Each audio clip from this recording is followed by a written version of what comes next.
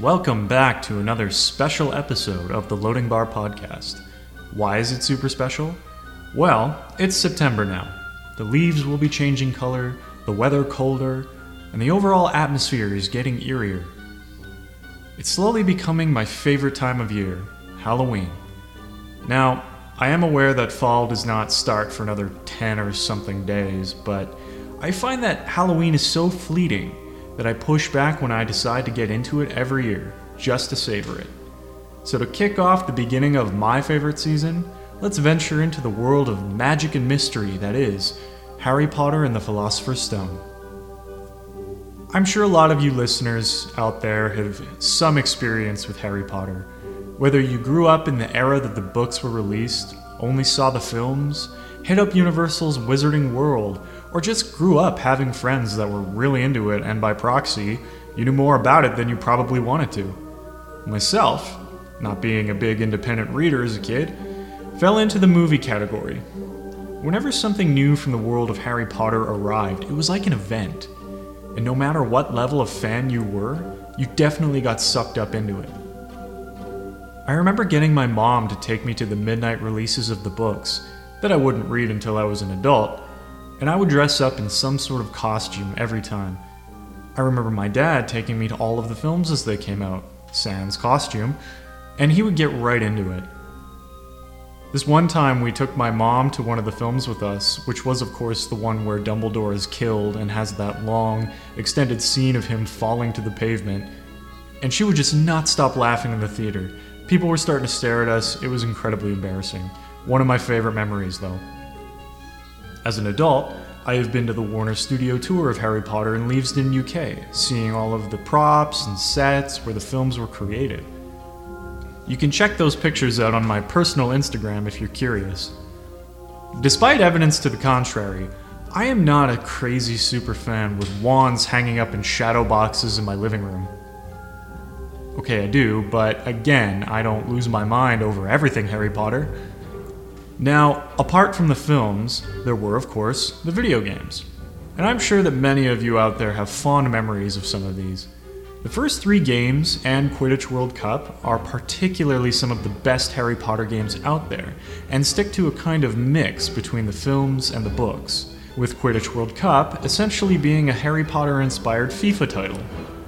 Each title in the first trilogy is wonderful in their own right, and adapts, bringing in new mechanics and features that help them stand out. But for now, let's start from the beginning with the Philosopher's Stone. So what's tonight's drink that relates to old Harry Potter? Well, tonight I'm going to show you how to make your own alcoholic version of butterbeer, courtesy of liquor.com. For this recipe, you will need 1 ounce butterscotch schnapps, 1 ounce vanilla vodka, 6 ounces cream soda, garnish with whipped cream, and butterscotch syrup on top. Add the schnapps, vodka, and cream soda into a frosty mug. Top with a generous dollop of whipped cream and butterscotch syrup drizzled on top. Just as a disclaimer, I used pink cream soda for my drink, not because I wanted to, but just because that's all that the convenience store had. I was initially looking for the clear kind of cream soda. You can also try Stewart's cream soda, which I think has that golden color, but that's up to you. It still tasted fine. Butterbeer is one of those featured sweets in the Harry Potter universe, along with Bertie Bott's Every Flavor Beans and Chocolate Frogs. I don't exactly know if it's alcoholic in the books, but I do know that it was introduced in the 3rd book, when the 3rd years were able to go to Hogsmeade for the first time, and it was this drink that warmed you up inside, though it was served cold. There are quite a few recipes out there for this drink that fans have made, and even at the Universal Parks and the studio tour, they boast about selling butterbeer. I think it tastes fine, though I'm not a super huge sweets guy. I suggest getting yourself a Stein if you have one for this drink, and if not, a chilled glass works perfectly fine. Harry Potter and the Philosopher's Stone video game was released in November of 2001, hot off the heels of the first film, and was developed by various companies depending on the platform. Argonaut Games for the PlayStation 1, No Wonder for PC, Kryptonite Games for Game Boy and Game Boy Advance, Westlake Interactive for Mac, and finally, Warthog Games for PlayStation 2, Xbox, and GameCube. All of the games were published by EA and Aspyr. With some of the future titles, the games were different depending on what system you played them on, hence the various developers. As I stated, the game was a blend of the books and the films, and many of the locations take inspiration from the castle as portrayed in the films, and this was due to a partnership with Warner Brothers. At this point in time, EA had its hands in a lot of film tie-in games like the Lord of the Rings series, and acquired the rights to Harry Potter in August of 2000. The PC version utilized the Unreal Engine, the PS1 version used the same engine that they used for the Croc games, which had 3D rendered environments, and they were first shown off at E3 2001 and released to coincide with the release of the film. The PC version has a strong focus on action and puzzle solving, designed for 8 to 14-year-olds in terms of difficulty. This version is very linear and has levels that are closely tied to the books, such as rescuing Hagrid's pet dragon Norbert, which is not in the films. There are also collectibles to find in the form of wizard cards, but you only have certain times that you're able to find them all. There's no going back and backtracking. The console version has the same type of style going for it, though the levels and story play out a little bit differently. Instead of a level-by-level system, it is more of a free roam system somewhat. Throughout the castle, there are collectibles that you can go back and revisit once you have certain spells at your disposal to do so. The Game Boy Color version is a standard RPG in the top-down style like Pokemon or Final Fantasy, and takes more inspiration from the books. The Game Boy Advance version is totally different, with a focus on attending classes and completing challenges and puzzles. Later in 2003, the Philosopher's Stone got somewhat remakes for the new generation of consoles, the PS2, the Xbox, and the GameCube. The Chamber of Secrets game was already out at this time, and many of the models and mechanics were added into the remake of the first game. Unfortunately, the remakes had mixed reviews, and they were compared to the highly successful Chamber of Secrets game. These versions also followed the plot of the films more closely than the originals, and reused assets such as the world map and spells from Chamber of Secrets. Despite working in partnership with Warner Brothers, the game did not utilize any of John Williams' music. Composer Jeremy Soule created a completely original and memorable score for the game that captures the same essence of the magical world that the film scores also do. I'm sure that Soule did take inspiration from the Williams score, but these tracks are totally their own. The game sold pretty well despite the mixed reviews and was the top-selling PC title in 2001, and was nominated for various gaming awards such as Best Console Family Game, Best Original Music, Best PC Family Game, and the Nickelodeon's Kids' Choice Award for Favorite Video Game in 2002. The sound design in the game is incredibly memorable for me personally, with the creepy corridors, the sound of your wand casting spells, and the goofy voice acting from the various characters. Harry's constant screaming of Flipendo whenever I cast it will forever be burned into my brain. Visually, the game is filled with a beautiful use of jewel colors that complement each other to create a very warm and inviting castle, though some areas looking particularly creepy. As I stated, the story follows very closely to the books, pre-remakes, and starts you off with a quick introduction through some storybook-style images. Harry has lived for 10 years with the Dursleys, thinking that he was a totally normal kid, until he gets his Hogwarts letter and learns that he is a wizard. Hagrid liberates him from his captivity and learns more about his powers, the wizarding world, and the horrible fate of his parents at the hands of Lord Voldemort. Hagrid also takes Harry to Gringotts Bank, where he learns that he is actually filthy stinking rich, but Hagrid also has business to pick up and deliver a mysterious object from one of the vaults.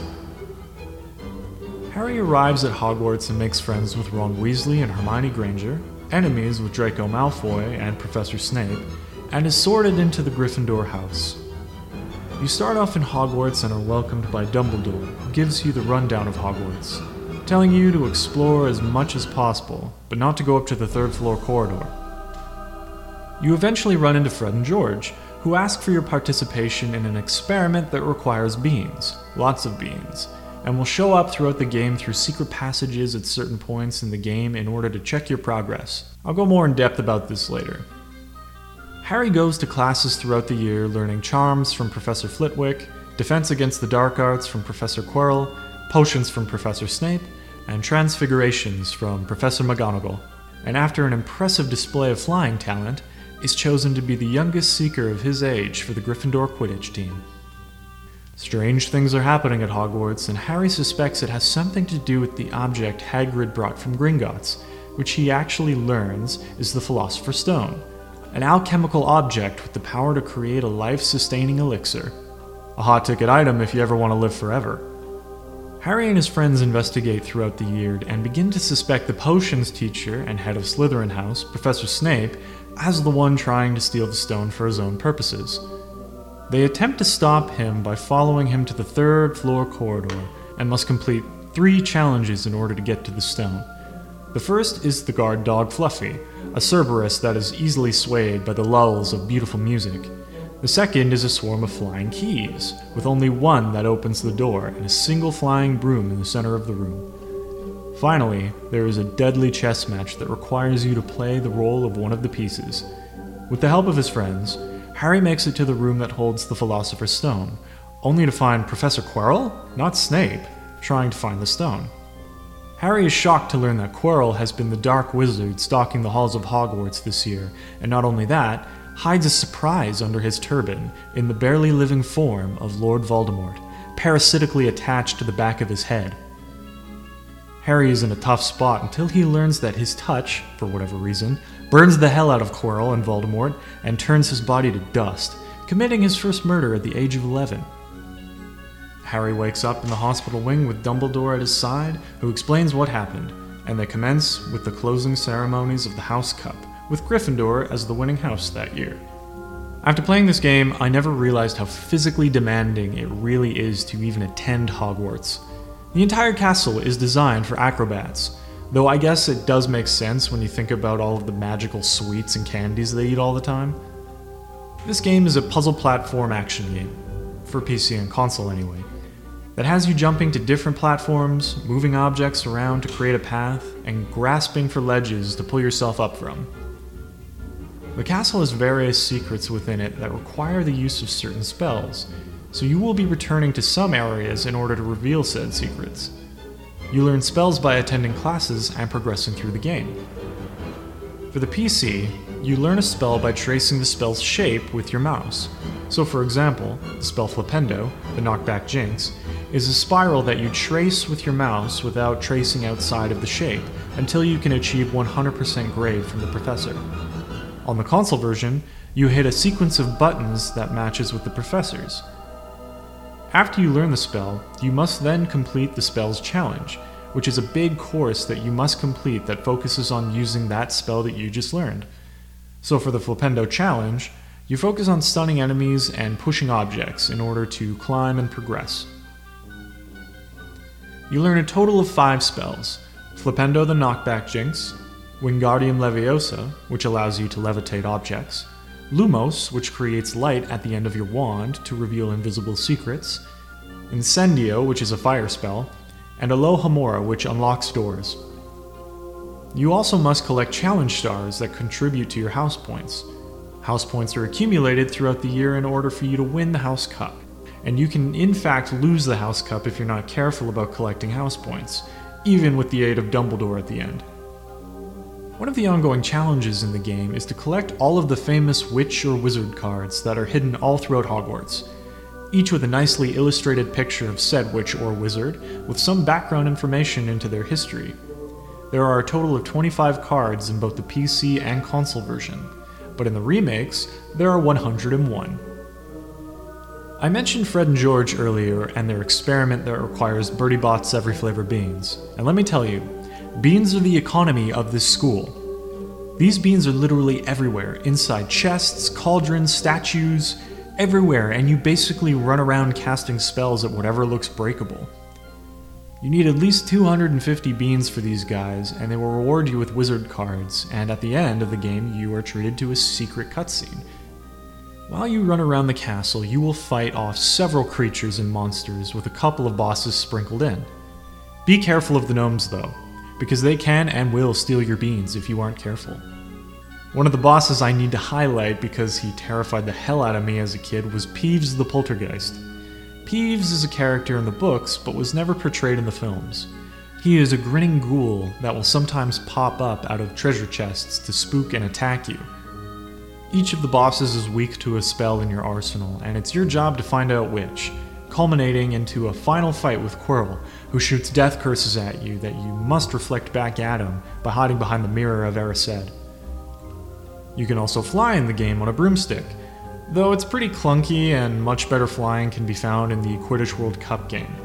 The purpose is to fly through hoops, controlling the speed and maneuvering of the broom, though it gets really difficult when you come up to tight turns. You follow the snitch through hoops as best you can, and eventually get close enough to attempt to catch it. The game is not entirely open world, as I said, especially for PC, and it's important to note that after the Quidditch match with Slytherin, you only have this opportunity to find all of the secrets in that area before the end of the game, as you will not be able to return. That's the way to basically 100% the game. Hold back from attending the next story sequence event until you search every nook and cranny of that section of the castle, and then progress. Harry Potter and the Philosopher's Stone was a great video game adaptation that made many people into Harry Potter fans, I'm sure. I am particularly fond of the first 4 games in this entry that were done in this style, books 1, 2, and 3, and Quidditch World Cup, as they were pretty distinct in their style and approach, until the 4th game, where they went full film adaptation, and I feel like doing this really lost what made those games special. Unfortunately, I don't think we'll ever get re-releases of these titles, as the company No Wonder has been dissolved for years now. But if you are keen to check them out, you can buy a PC collection that covers games 1 and 2 and World Cup on Amazon, but it's like $100, and I doubt you'd want to spend that much for some old games. If you want to try it for console, I suggest checking out some gaming thrift stores, because a lot of them still have it. Recently, a new Harry Potter game was announced by the title of Hogwarts Legacy, which is apparently an action role-playing game that has you make your own character to attend Hogwarts in the 1800s. No gameplay footage as of yet, but it does sound promising. Perhaps it's my nostalgia clouding my judgment, but I think that this game still holds up as a great Harry Potter title, along with the other ones that I mentioned. And you can always revisit them. You can go back and play them, still have a great time, still find some challenge, and whatever magic that these games captured is still there. They're still fun, and if you have them, boot them up, try them out, play them again. See if you enjoy them. Think about all those times you played them as a kid. Think about how Poltergeist Peeves scared the shit out of you. And just have a great time. Thanks for tuning into this episode of the podcast. I had a lot of fun revisiting this series, and I would say it kicked off my fall Halloween season vibes, and I'm ready to get spooky. Please check out my Linktree for all of the social media networks that I dwell, and stay tuned for more Twitch streams of old and new games. As always, don't hesitate to send me a message on Instagram, Facebook, or my associated email if you have any suggestions or thoughts. I hope this helped put you in a fall mood, whatever that may look like, and I'll see you next week.